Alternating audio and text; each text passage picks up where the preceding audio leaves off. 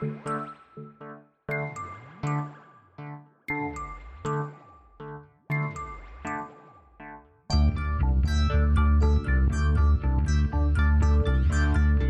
is Continuum Drag, a weekly podcast where we revisit sci-fi, fantasy, and just plain weird shows. This week, Day of the Triffids, episodes 5 and 6. They make me sick. They're like maggots or vultures. I was ready for that. But there's more and more all the time. They seem to know where we are. They turned towards us when they saw the lorries. Some even moved towards us. They didn't see the lorries. They're plants. They can't see. Welcome to Continuum Drag, the podcast about bespoke plant-decapitating weaponry. I'm Luke, here with my co-host Jordan. What's real, Jordan? I have a question for you, and that's what's real. The question is, there's a lot of blind people in this series. Yes, correct. And the blind people, they've established that they're having some real troubles getting around. Yes, they're not adapting. No one seems to have a problem dressing. That is true. I think they're just all wearing the clothes they were wearing when they... You think but so? It was the middle of the night. Oh, yes. They should all be in their pajamas. Yeah, I just think... That one guy was. The show's missing a turn there. That people should be wearing like just horribly mismatched colors. Neon blue pants and a weird turtleneck. Yeah, how come that plotline hasn't been done? That's a good plotline, actually. Thank you. That'd be a good cutaway. Just like just someone wearing a polka dot shirt with striped pants. You're like, look at this guy. He clearly is blind. His wig's on backwards. Yes, wait, that's good. All right, Jordan. This is our final podcast on the Day I'm of kind the of sad. Triffids. Are you sad we're wrapping up? I enjoyed it. I do believe I could watch a expanded version of this. I agree. I think surprisingly, when I realized I'm like, oh, this is just a zombie movie, but with walking plants. Weirdly, walking plants really revitalizes it for me. It does. Their little slippy, slappy tongues. It's all good. This is one thing I'm always going to miss, and it's just because of the time period and probably the rating of the show and the ability of the puppeteers, but I would have loved to watch one of them eat a body. Yeah, it's funny, and just I mean, like a snake, just there's choke a bit of it down. a bit of a spoiler, but like we're never going to see it by the end. No, it doesn't come. It doesn't. You're come. right. Like it should have had, because they're sort of immobile with their stalks. It'd been great if like they just the shot of like the feet sticking out. Yeah, of the mouth. feet be like going down into the like flower part. Wonderful idea. Maybe in the 2009 version. Just choking down bodies. All right, Jordan. So before we get into it, I thought we should have a little fun before we wrap this up. I love fun. So I think this is the first time I've ever done this because I realize it's the first time I've ever had to come up with a title for this segment. So okay. This is why I know it's the first time I've ever do it. We're going to play a game of merge with, pollinate, or destroy. Oh, I love it.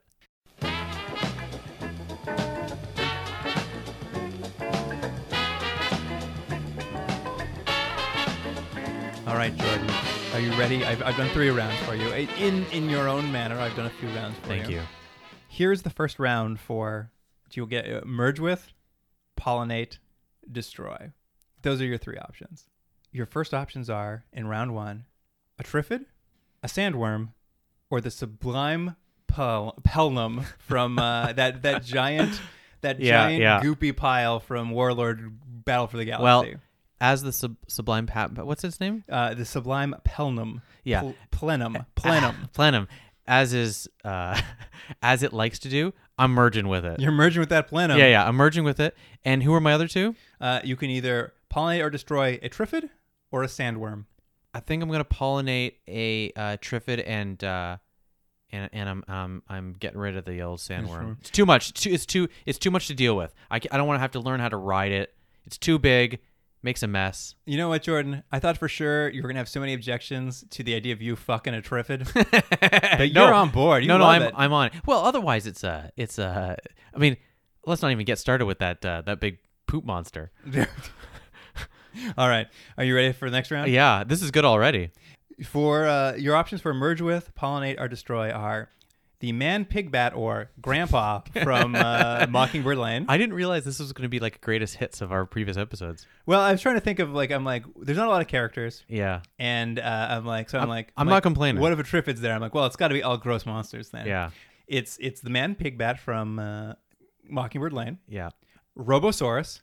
Oh, Robosaurus. I forgot about him. Or Russell Thresh from Generation X. Oh, that guy. The creep who licked that child's face. Oh, those are really good. I think I'm. Those are really good. I think. Oh, what am I gonna do? Who's my first one? Man Pigbat. Okay. Well, Grandpa from. He's in that form though. He's not in Eddie Izzard form. He's in that gross form. I think he's getting chucked. He was the You're gonna destroy. He's getting destroyed. Okay. Because I don't want to look at his gross pig face. Okay. And I think I'm gonna. I think I'm gonna merge with Probosaurus. Great, I love it. And then who's the last one? You're gonna pollinate Russell Thresh. Oh yeah, I am, and he's gonna be very animated. His face is gonna be alive. Yeah, that works out. All right, and we're just gonna do the final round now. Yeah, okay. Because this is Day of the Triffids, it is unfair for us not to talk about the three characters who are in the show. Okay. So I give you Bill, I give you Joe, and I give you Coker. Well, it's interesting. I have a feeling you're going to agree with me on this, and maybe I'm wrong, but I think you are. I don't know where I'd go, so I'm curious. I would merge with Coker, yeah. Okay. I think he's the most. You know what? I think you're correct. I think you are correct there. I think I'm pollinating with Joe. Yeah, that makes sense. Spoiler: I like her new haircut later. And unfortunately for Bill, I can't deal with him when he's falling downstairs and accidentally. Remember when you used to defend him as a smart man? Yeah, it's not that I think he's dumb. I just think he's no turtleneck guy. I mean, Coker is clearly a far more competent human being. Yes. With empathy and mercy for all. I mean, I feel bad for Bill because I think he's a hard character to be the everyman, which is I think what they're trying to do, and I think that's maybe where he falls flat a little bit. Yeah. And that's getting a little serious for this game, but regardless, he's getting killed. Although I will say, Coker has some slip-ups this episode. That's true. That's true. Well, that was fun. I'm glad you enjoyed it. I really enjoyed it, yeah. All right. Here's the IMDb summary for Part 5. Bill's quest to find Joe leads him into the country, where he finds the disease and the Triffids are wiping out humanity. And that was courtesy, of course, of Jay Sperlin. Yeah, he nailed it that time. See, I can give credit where credit's due. Yeah, you're coming around. Yeah. You thought he was a little long-winded at start, but now these one-sentence ones are on the money. I can't speak to how he's like in real life. I'm assuming he's probably long-winded. But as you get to know him, it's just like less and less. Yeah. You're like, okay, all right there, whatever your name is. Do you think he looks like that plabum? What was that thing a sublime plenum? That's what I assume he looks like while he's typing his reviews on IMDb. Man, you really are slagging on him, aren't you? What a rough trilogy for him. Trilogy of podcasts. All right, Jordan. Yeah. And, sorry. Jay, if you're out there, keep doing what you're doing. You be you. Oh, that's nice, I guess. I'm building him up. Yeah, I'm building him up. Whatever. He doesn't deserve this. All right, Jordan. What happened at the end of last episode? What was the cliffhanger? The cliffhanger was footsteps. I mean, really, that's what it was. Yeah. He came to a hotel. Bill came to a hotel. He was at the university, but yeah.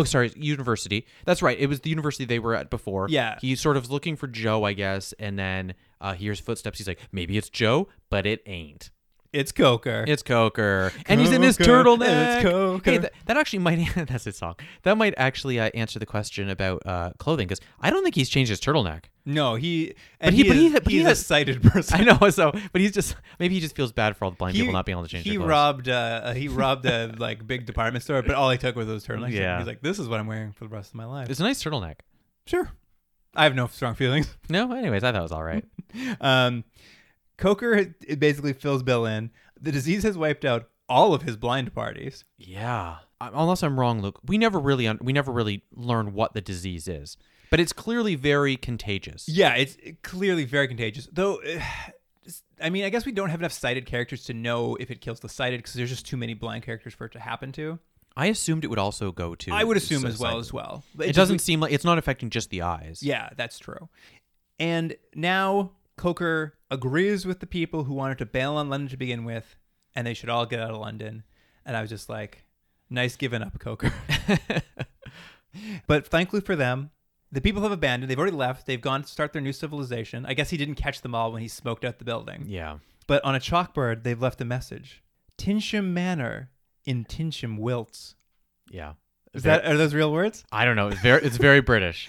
They were written down on a chalkboard, and I was looking at them. I'm like, I don't know if those are. I think there's just a random assortment of letters. I thought the same thing. I was like, we'll get there.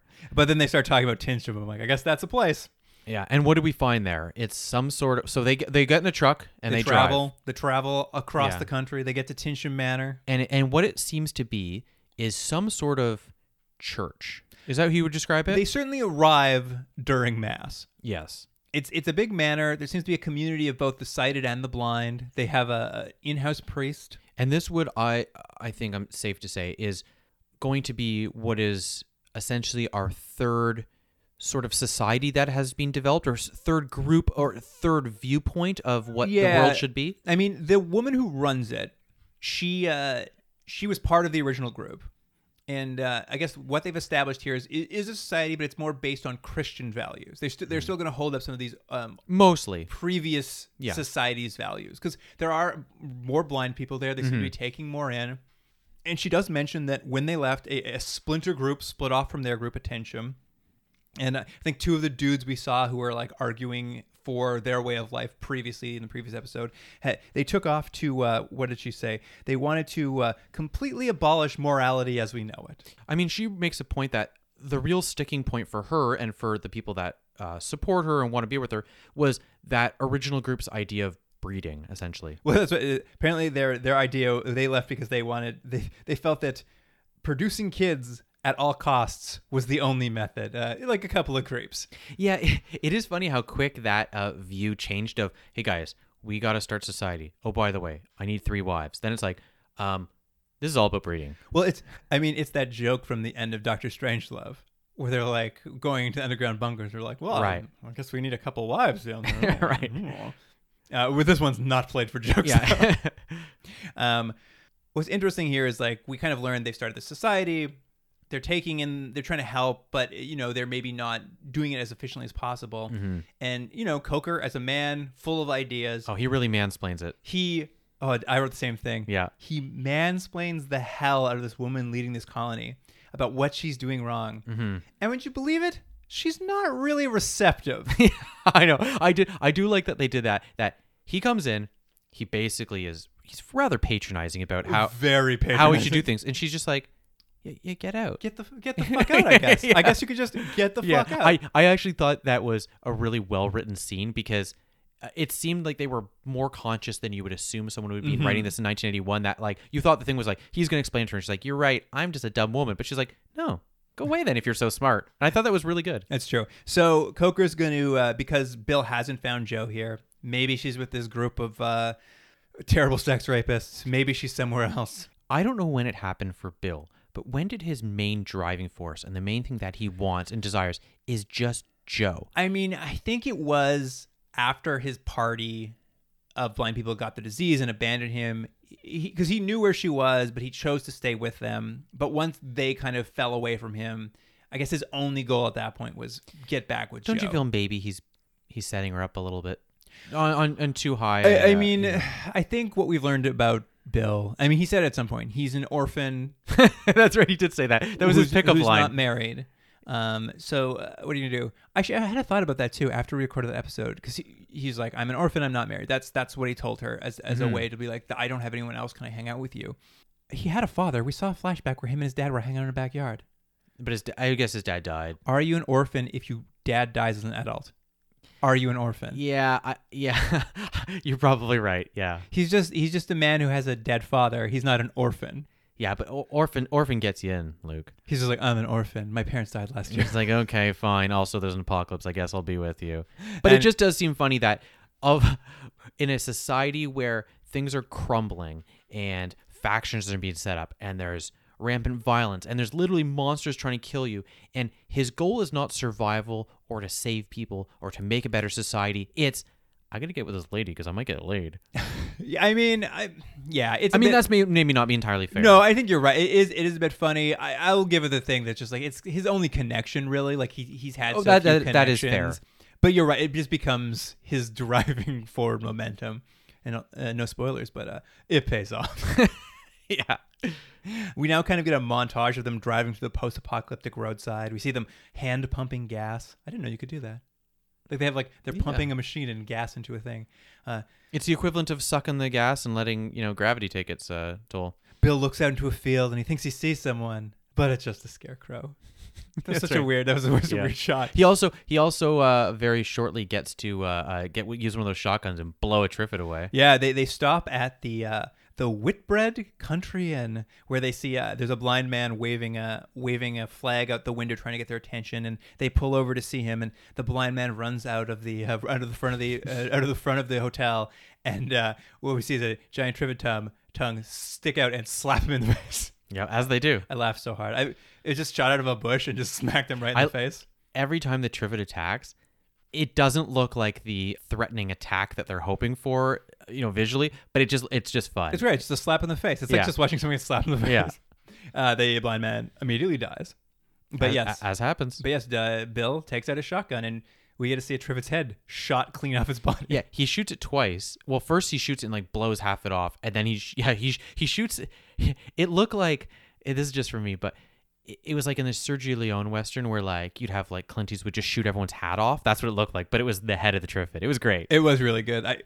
I think it's one of we've talked about it a bunch. The Triffids look great in it, but they look as good, if not better, when they're being like mangled. I agree. So cool being mangled. Well, because in that first episode when he stabs it with a pitchfork, first or second episode, it all looks very fibrous and stuff. I was like, that looks great. I don't know what it is. Maybe we're just so desensitized to like zombies and people being exploded into like piles of goo. Like watching something in a weird shape explode is so much fun. It was very satisfying. It's probably just we're desensitized to violence. But what does he find when he's in this area? I mean, what kind of happens now is they stop. They didn't save this guy. Coker's lost all faith in their sort of mission. And it's kind of funny. Basically, Coker's saying, listen, there's nothing out here. Like what I found out here with you is everyone's gone. Everyone's dead. And I think I need to turn around and go back to Tinsham. And like, I think I maybe need to be less aggressive about my ideas and but I still want to help them. Maybe I need to go back and be less of a dick about it.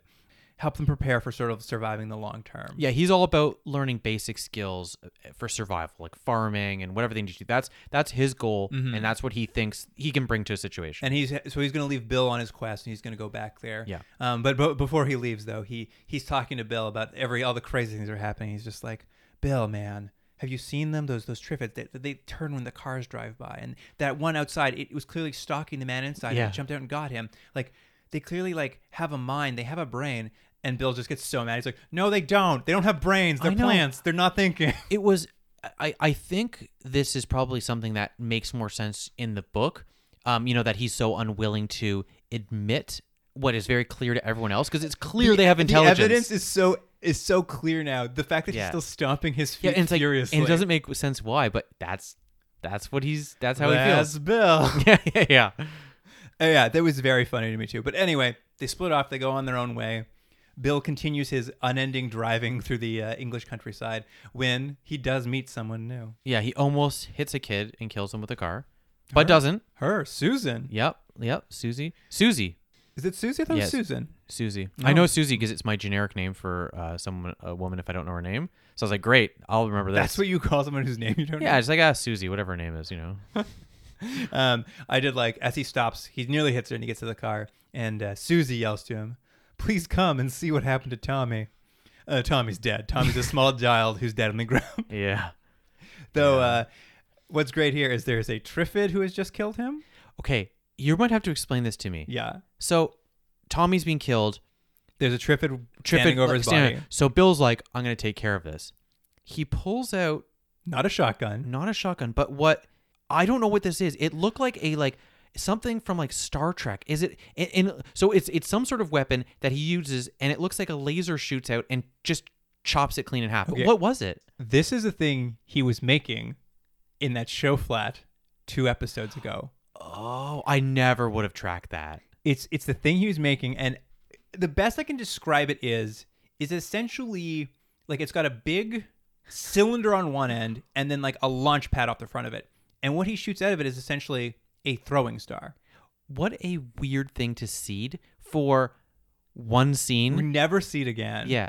It's not like this is something he's working on and he realized because they're invulnerable and he now finally has a weapon that's going to kill them all and this is what he's going to use. It's just for one scene and it looks like a phaser. Well, yeah, it shoot because they have to optically print the whole thing. Yeah. And this like throwing star, like I guess think of it like it's shooting out like a Like a sharp discus. Yeah, it's like a blade from your lawnmower or something. He's basically got a lawnmower that shoots. Yeah, but it's like pew. It shoots out and it slices the Triffids' head off in a very awkward VFX fashion. But it's also far less effective than the shotgun because you have to be so accurate with it. Yeah. And what I was reading the booklet that came with the DVDs. Apparently, all of the advertising for this entire show has him holding that gun. Like they really played up that gun. Right. One scene. It appears in one scene. Yeah, and it doesn't make any sense. I can't believe that you realized it was the one from what he was working on the couch. It was such a non-scene. It was just because when that happened on the couch, I just couldn't figure out what. In my mind, I'm like, is he building a weed whacker? Like, yeah, I thought he was whittling something. But so when I saw it again, I'm like, that's that thing he was making. Oh, that's so weird. And we've already established he has 12 shotguns in the back of that truck, but he's like, I'm finally going to try this thing out. Just once. He's like, it wouldn't have been better if he'd had 2 shotguns in each hand. Just started shooting that way, like Rambo styles. I mean, it is that camp value that we really could have added. But I will say what happens after he kind of defeats, he VFXally slices this thing's head off. It is probably, I would say, the most iconic shot of this series is there's this backlit shot. He's in silhouette with Susie, and they're like pounding across into the ground over. It looked like a Tommy's shot body. from like Gone with the Wind or something. Yeah. I think it fits. I really liked it, actually. I'm like if the show had a little more artistic flair like this, because this was clearly the director was like, I've got a great idea. It's actually gonna be quite nice and really establish kind of the loss of this world.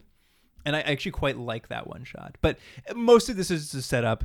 He met a little girl named Susie. She's bringing her dog Rufus along. Yeah, a little black lab. And they drive off, and Susie says to him, Mr. Beale. That's not what she says. She turns no, that's exactly what she sounds like. She turns to him and she says, thanks so much for bringing my dog along. He won't be no trouble. And Bill looks at her and says, he better not be. I was like, what the fuck, Bill? No. What the fuck?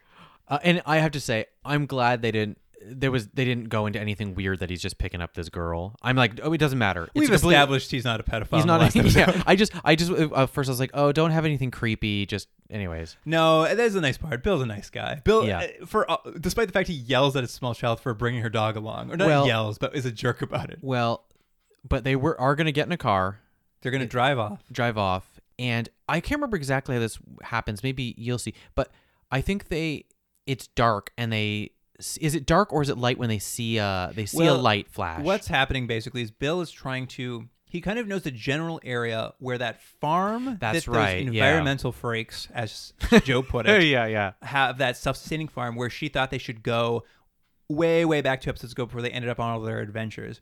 He's kind of driven to that area of the country, and he's found a tall vantage point above it. And at night, he and Susie sit in the truck and they flash their headlights, trying to basically get someone's attention. Yeah. They don't see anything. They go to bed. There's a lightning storm, some very bad post-effects lightning. They just like flash the screen. Yep. It doesn't really matter. But in that lightning storm, they do see like a light finally flashing off in the distance, and they're like, let's go to the light. Yeah, and there's like a longer scene than you would think of them like just driving around because they added in the scene of like, oh no, I'm lost. I went the wrong way, and turn around like, why would you even put that in the show? As they're driving around looking for this light, at some point they pull up to this sign, and I wrote it down because I was just like, oh, I guess this is where they're going. Where is it? It's they drive up to the Pulborough chalk pits. I was like, oh, we're gonna see a society that lives in these chalk pits. But all that happens is he pulls up, he's like, oh, this is the wrong way, and he just backs up and drives away. I was just like, I know. What was that, like a wink and a nod to somebody? I don't think it was. I think it's just a little bit of time wasting. But they finally find their Joe. Yeah, they like start making out right in front of the kid. In the rain, it's pouring rain. The kid leans out the window and it's like, hey, you guys want to take that inside out of the rain? Or like the kid actually does lean out the window and he's like, you guys stupid? Yeah. And they kind of hard cut to sexily chilling by the fire. And she sort of she kind of explains what's been going on. Yeah, that they have two blind people they were with. Her friends, the couple who owns the farm. She's pregnant. They're 2 weeks away from the baby coming. She's so happy to see Bill, and Bill's like, hey, this is great. We should go join the people at Tensham back at that mansion. I'm going to leave you guys here. I'm going to drive back, tell them, hey, get ready. As soon as that baby comes in 2 weeks, we're coming. We're coming back to Tensham. Get ready for us. Hard cut to the next morning. He pulls into Tensham. Yeah. Everybody's dead. Everybody's dead. It's the disease. The disease has run rampant. Triffids are everywhere. Did they ever mention what the disease is called? Did they ever give it a name? No, they never gave it a name. Yeah, I didn't think so. Well, we should give it one. What do you think it should be called? Triffid AIDS? No, we should definitely not be that. It's Tades. Tades then. Ay, ay, ay, ay, ay, ay. All right, this is... Tancer? We can cut that all Oh, out. no. Your fans will love it. Yeah, the fans. Those yeah. Jorheads will love it. Yeah. The Jorheads. I just came up with that. So, they have no choice. They have to stay at the farm. Bum, bum, bum. That's the cliffhanger? This one is the only time they actually Yeah. don't really do a cliffhanger, and it kind of works better. Yeah, I would agree with that. I didn't really need to see footsteps to wonder what's coming next. Yeah. And that's the end of that episode. The show's a real Inhumans where they're just like, who's up in space? I don't know. Tune in next year. Yeah. Well, it is funny, though. It's like, hey, it's footsteps. Who is it? Oh, it's a guy. Anything matter? Not really. Move on. It's just Coker. Remember him? Yeah. Anyway, let's get into the IMDb summary for part 6. Do we tell them that the world was wonderfully clever but so very wicked it had to be destroyed? Or do we tell them it destroyed itself by accident? We tell them the truth. We destroyed it. We created the Triffids, we know that. We didn't create the comet. Was it the comet?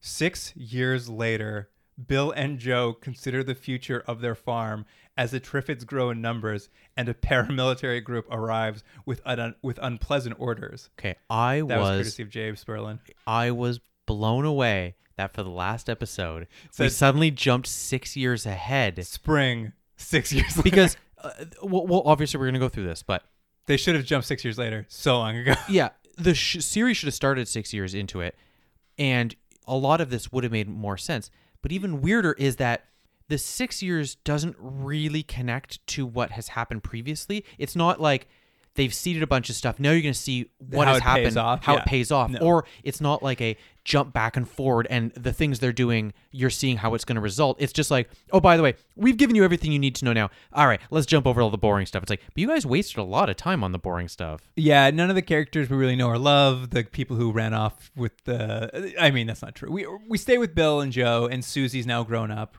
We get a great shot. It opens awesomely on shots of London, like Yes. overgrown with vines and kind of run down. Bill's come back from a scouting trip there, But and he's hairier. He's also overgrown with hair. Yeah, he hasn't cut his hair. As everyone knows in Apocalypse, like you don't have time to shave and stuff. got- And his beard's gotten crazy. Huge. His beard's huge. His hair's Yeah. super long. And the farm is now surrounded by a huge metal fence. Mm-hmm. It's keeping out 1,000 Triffids. Yeah. They have to call them every 10 days, and they count them, and there's 1,000 Triffids outside the farm. Well, you know what? There's not much else to do in the farm except for count Triffids. Fair enough. As I mentioned, Susie's all grown up. Mm-hmm. There are now 2 more kids on the farm. Yeah. Presumably, one for sure is the blind couples. And then one is Bill and Joe's. That's what I think. But they never say it. No, I think they've implied it, though, the way that the one mother went to the one kid and Joe went to the other when they were going to bed and stuff. I think the implication is that it was their child. Because there's a boy and a girl. Which Yeah. one did you think was Joe's? I can't remember which one was which. I think it's the boy? I would say here's what I say. Joe always goes to the boy, Yeah. but the boy calls him Uncle Bill. Oh, that's just because... It doesn't matter. Doesn't matter. I'm not going to go there. Anyway, Doesn't matter. I don't want to know. We'll leave it there. Anyway, I just thought it was weird. I'm like, I couldn't tell if they actually had a kid or if these were the blind people's kids. I just assumed, but you could be right. It could be the other family. Yeah. Also, in this space of time, basically everything's falling apart. Like, London's been completely abandoned. Bill says he's seen signs at other raiding parties, but essentially the buildings are starting to collapse and they really can't go back there anymore. Sort of the scene is kind of to catch us up, and it sort of ends with them talking about just how many Triffids have gathered around the fence and how quickly they keep coming back. And they're just like, there's concern is voiced at this dinner table, and the scene ends with Bill saying, "I don't think it's a problem." Hard cut to the morning. The house is surrounded in Triffids. Look, I've been defending Bill for a lot of times, but he might not be the brightest. He's not a bright man. Yeah, he but- means well, but he's a And dumb man. how did you think the scare? I thought was okay because what you basically get is Joe's in the kitchen, and have we mentioned she has grown her hair out? She no longer looks like Marky Post. Yeah, her hair is now down past her butt. Yeah, no one's been cutting their hair. So she's in the kitchen, seemingly, making tea breakfast. or making breakfast, and she hears something, and then she pulls back the blinds, throws open those drapes, and it's just Triffids, and it's a bit of a jump scare, and it like 70% works. Yeah, it's fun. I mean, I agree, and but the point being, they've broken through the fence, and as Bill said, they never would. yeah, they're the there. night before, and then but it cuts to even a better scene. I know the next jump cut is even better. So what it is you cut to like just foggy smoke, and then you have Bill and Susie with flamethrowers and like the charred remains of Triffids everywhere. And she's just like, "We won!" I know. She just shouts, "We won!" And I'm just like, I would have loved to see that scene. Yeah, I love in things like this, and I know why, because of budgetary concerns. I mean, they couldn't do it. They couldn't do it, but like that's the scene everyone wants. The dad and daughter just burning it all to the ground. Like that's great. I do agree, but I will say there was something amazing about that hard cut to just burnt corpses and then Susie saying, "We won." I did think, I'm like, I don't know if I would have enjoyed it any more than you just stating that. But so yeah, they've burned all the Triffids. That's the thing, and then we take a weird little sojourn to a beach date, but it's England, so the beach is just like rocky and unpleasant. Just pebbles, shale, I think they call it. Bill takes Joe on a date. This is purely expositional. This date, it's purely here to get us not just caught up, but like fill in blanks. But I love though that they've decided to go 6 years in the future. It's like, oh guys, we have to catch you up because we did 6 years. Like you chose this. You chose to put us 6 years in the future. They're not even exactly catching us up. Here's what basically happens there. They talk about how to deal with the Triffids getting past the fence, they've now electrified the fence. That's right, yeah. Bill mentions this is a temporary solution because they'll eventually run out of fuel. But Jo herself, she has a solution for this particular problem of running out of fuel, which was, do you remember what her solution was? I don't know if I did write it down. Jo's solution for them running out of fuel was just turn it on and off every few minutes. Oh, that's right, yeah. Or every few days. Yeah, she thinks that like basically randomly they'll turn the generator off and the Triffids seemingly won't know, and what is implied is that the Triffids are constantly testing the electrical fence to see if it's electrified. But I don't see how it solves the problem of they're going to run out of fuel. It'll just last a little while. Like, it lasts a little longer. She states it like she solved the problem. You're right. I was just like, Jo, that's not solving it. I think she's just thinking, it will say, we get an extra week out of it. Anyway, it's not that important. And then they kind of go into... there's this moment where they're talking about the apocalypse in general, and they're like, what will we tell the kids about the apocalypse? And what did Jo think they should tell their children about the apocalypse? I have the quote here if you don't remember. Yeah, I don't remember. I know that he says they should just say the truth, right? Yes, and she says, we should tell them the world was wonderfully clever, but so very wicked it had to be destroyed. She's very Old Testament. I was just like, what the fuck? That's like not what happened. Like this isn't a punishment from God. I do like though that I don't know if that's easier to explain than what actually happened. Yeah, it's just Triffids got loose and we all went blind. Yeah. Well, but they do also talk about here that they do say it was comets they had seen, and then maybe the comets and the disease and the Triffids are all connected. They don't exactly say how, but they're like, maybe?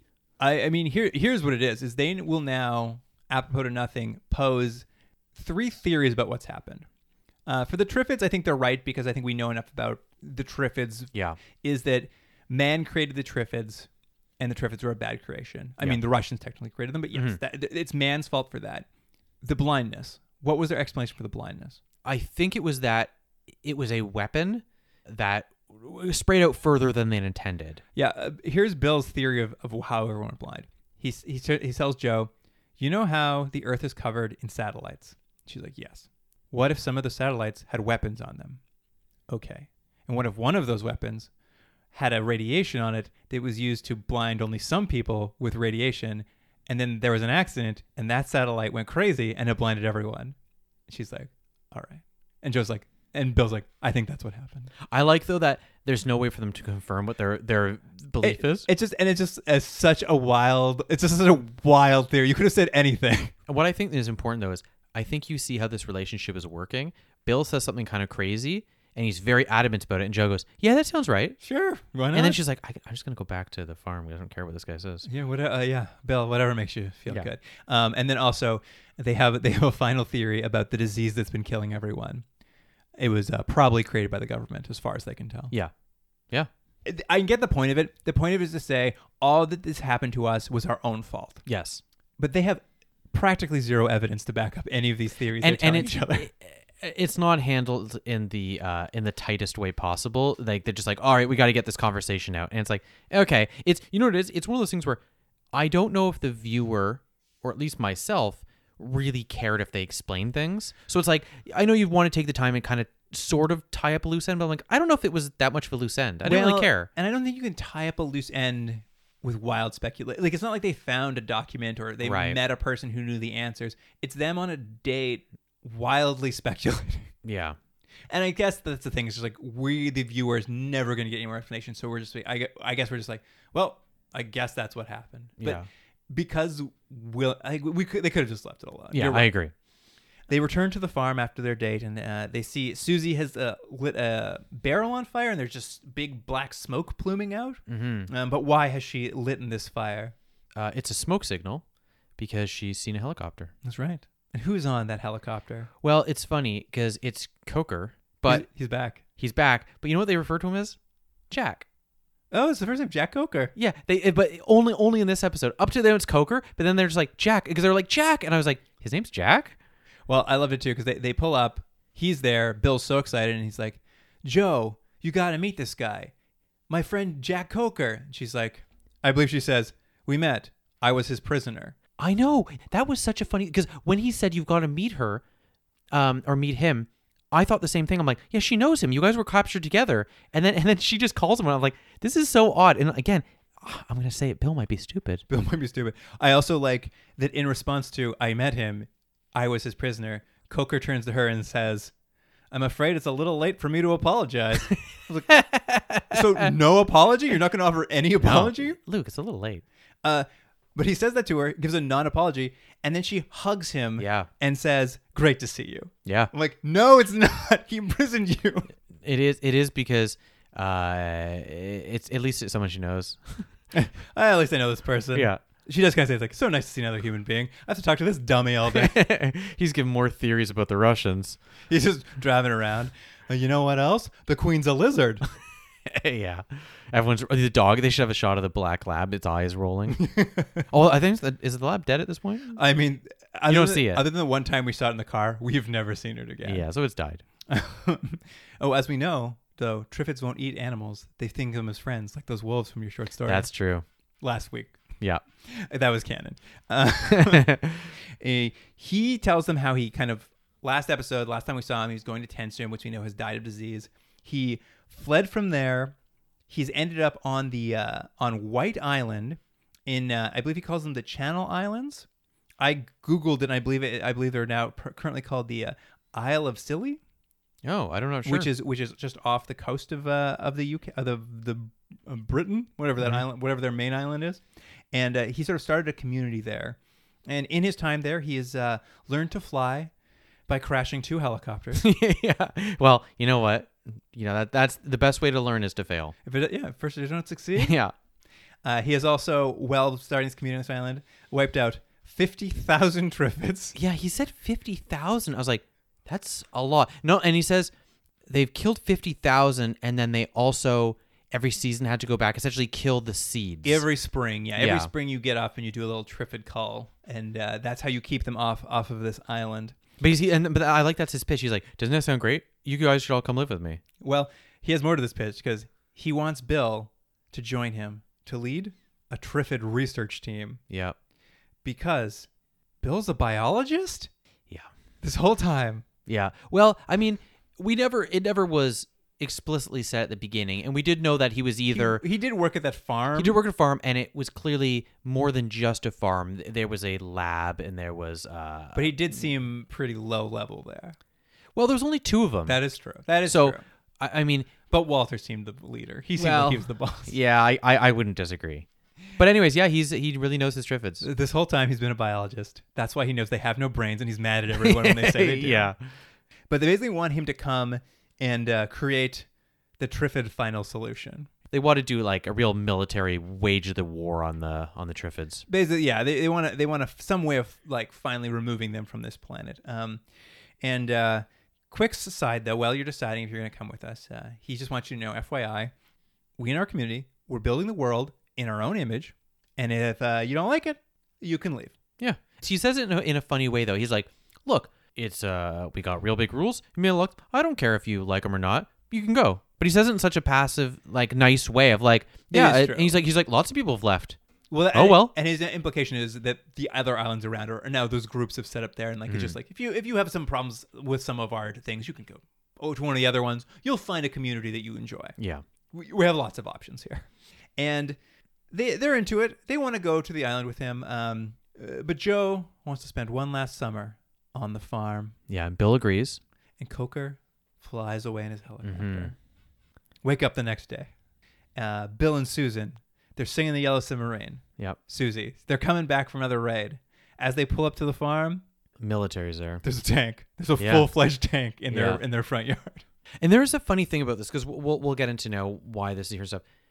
Do you think the countryside is so detached from the rest of society? Because you get the sense that there's a huge separation between factions of people, but you must come across people like even if there's been a lot of disease and war and violence, it's still a heavily populated country, right? So like the fact that there could be a military with tank stuff operating and you would never know about it seems a little far-fetched. I mean, I think the idea is like the population is so dwindled that you could, like, they say they haven't seen anyone. You're right. It seems unlikely in his driving around they wouldn't have bumped into them, because the militia basically says, we saw your black smoke yesterday, so we came to check. Susie really blew it, by the way. Well, you needed that helicopter. Yeah, you needed to get Coker back. If it wasn't for him, they would. What are they going to do? Wait for those Triffids to get past the fence again? Yeah, that's true. And this militia is working for a council that's working to reestablish society. What do we know about kind of their plan? They are a military organization. I think they call themselves the Emergency Council is what they call themselves. Yes, that is the code of their core council. What they really are hoping for is how they're going to disperse resources. So that seemingly they have available bodies to be in the military and so forth. But what they basically want is that they're going, okay, it's the same idea we've seen before, which is you guys have a great property here, but you only have 2 blind people. And we've made new rules, which is every person that has sight has to take 20 blind people. So basically, you have 2 people here. We're giving you 40 blind people that you need to take care of. You guys are going to be pretty self-sufficient, but that's what's going to happen. And if you don't like it, we're the military. They won't need people to work the land now so that we can get resources going again. We're going to give you these blind people. You're going to teach them to work the land. It's going to be hard work, but once they know how to do it, you are going to essentially become a feudal lord. Yeah. You'll be on the top of the chain. You'll have all these peasants below you working your land. On top of that is the Emergency Council, who will be your king. Mm-hmm. And we're basically setting up a feudal system in this land. And unfortunately, another one of the things is we can't have this many sighted people on one farm. So we've got to take young Susie with us. We'll bring her back to the Emergency Council. We'll put her to work. She's gonna have she could be her own feudal lord. We'll find her own feudal lord for her. And they're like, well, she's kind of our daughter. And they're like, hey, man, tough beans. That's non-optional. So this is what's going to happen. Bill's like, all right, I'm a smart guy. I'm a real clever Bill. So why don't you spend the night here? Why don't you come, have dinner with my family? We'll get to know each other. Really looking forward to this feudal lord thing. Sounds great. It's a stall tactic. I think it's one of the few good ideas Bill has. Yeah, essentially he gets the militia drunk. Yeah. Until they pass out in his living room. And then he gathers up his whole little family, the blind people, the children. He loads them into his car. But he does something before that. That's true. He needs to do something to stop the militia. Bill seemingly has beehives because what he has is jars of honey. Yes. And he takes the jars of honey and essentially gunks up the works of the tank and the cars. I believe he pours it into their fuel. Yeah. So he does that. And then yes, they all quietly in the middle of the night get into the car and they start driving away, and the military guys hear them, but their cars won't work. So Bill flips off the electric fence, opens the gates, drives scene. away. Something I know you were hoping to see. The electric fence? No, that they slow down, see a Triffid, then hit it and drive over That's true. They finally run over a Triffid. I was very happy about that. I also like that they just left. There's now you got these Triffids to deal with. Militia, suck on that. Yeah. But as they drive away, they stop and they look back at their home they've lived for the last 6 years, and we get one final triumphant monologue from Bill about one day they'll return and they'll drive the Triffids from England. The end. It was a bit of an odd ending and a little bit anticlimactic. Yeah, I mean, I guess we're just supposed to be like, they're gonna go live with Cooker, they're gonna restart society, they're safe and sound now. It was just odd because they had that option, they pushed pause on it to show us one other like weird post-apocalyptic society thing, and then also I don't know if they needed to jump 6 years ahead to do this. Like, did it matter? Like, the time was all messed up in the show anyway. I mean, here's the thing. I think it was the right thing to do, as we saw in the last episodes. Like, having a day go by and then like the world's now 4 months worse off.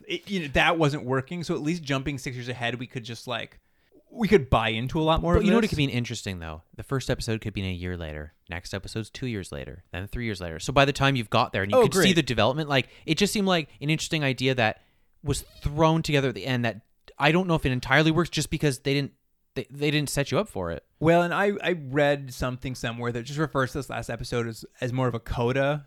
Like the final episode was last episode, and this is just kind of like an epilogue to the show kind of thing, which does kind of hold up as an idea because it's just like there's not really a climax. Just you kind of see how they've survived. Like they finally got back together with Joe. They start this time on the farm, and now we're just seeing this epilogue of 6 years later. They've done it. They've survived. They've made it. Right.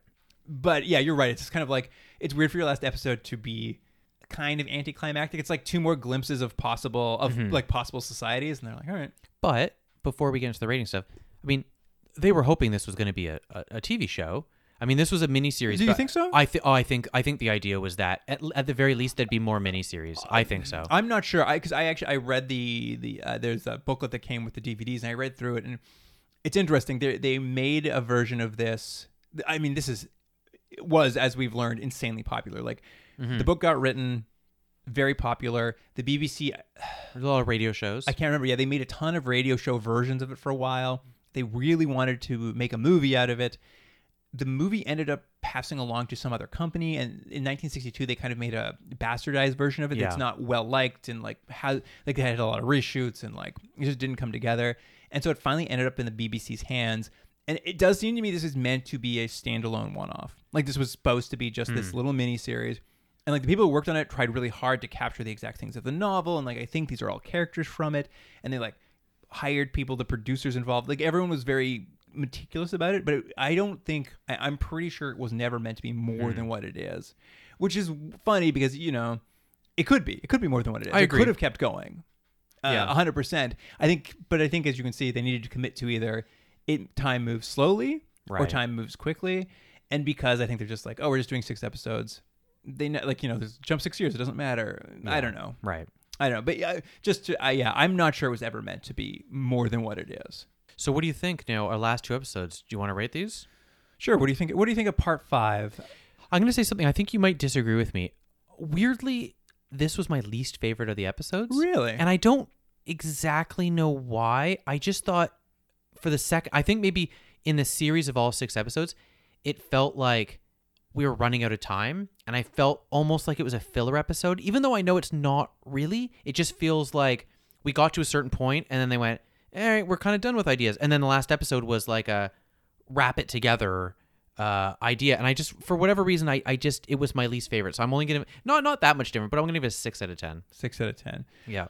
I definitely didn't feel exactly the same. I mean, I will admit not a ton perhaps happened in the episode. I mean, I think that maybe could be argued for a few other ones too. I felt like this, what I was happy about this one is I was happy to finally leave the city in this one. That's true. It was a lot of driving sequences, a lot of montage, and not a lot happened as a result. But for me, it was more of the atmosphere of desolation. Like this was them finally like showing you the extent of the desolation. Right. And I think you're right. As a result, it ended up being a very slow episode with nothing happening. But I was okay. I was okay with it, and I might actually go up to a 7 on it. Okay. And what do you think about the last episode? You know what? 6 years later, you're not wrong. It's a weird thing to do. Yeah. I won't lie though. When I tuned in and it started with 6 years later, I was happy. I was like, great. I agree. I was like, I can't believe they're doing it. But then I thought, oh great, this will be.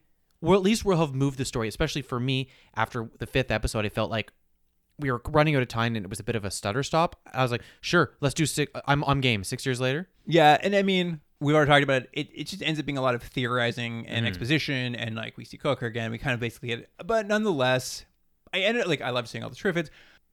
It's not a good episode, but it had more of the fun of those first episodes I liked. I'm going to stick with this one. I'm going to actually move it up to 7.5, I think. I'm going to go up just a tiny bit on it. I'm not too far behind you. I'm going to give it a 7. I like the idea, and I agree. It felt like one of the first few episodes that we were getting back to it.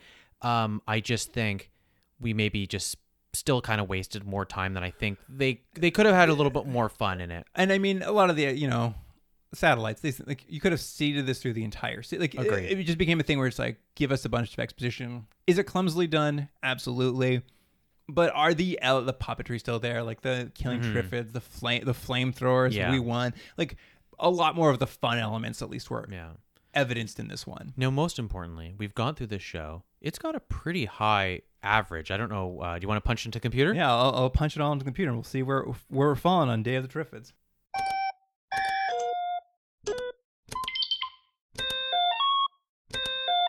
All right, Jordan.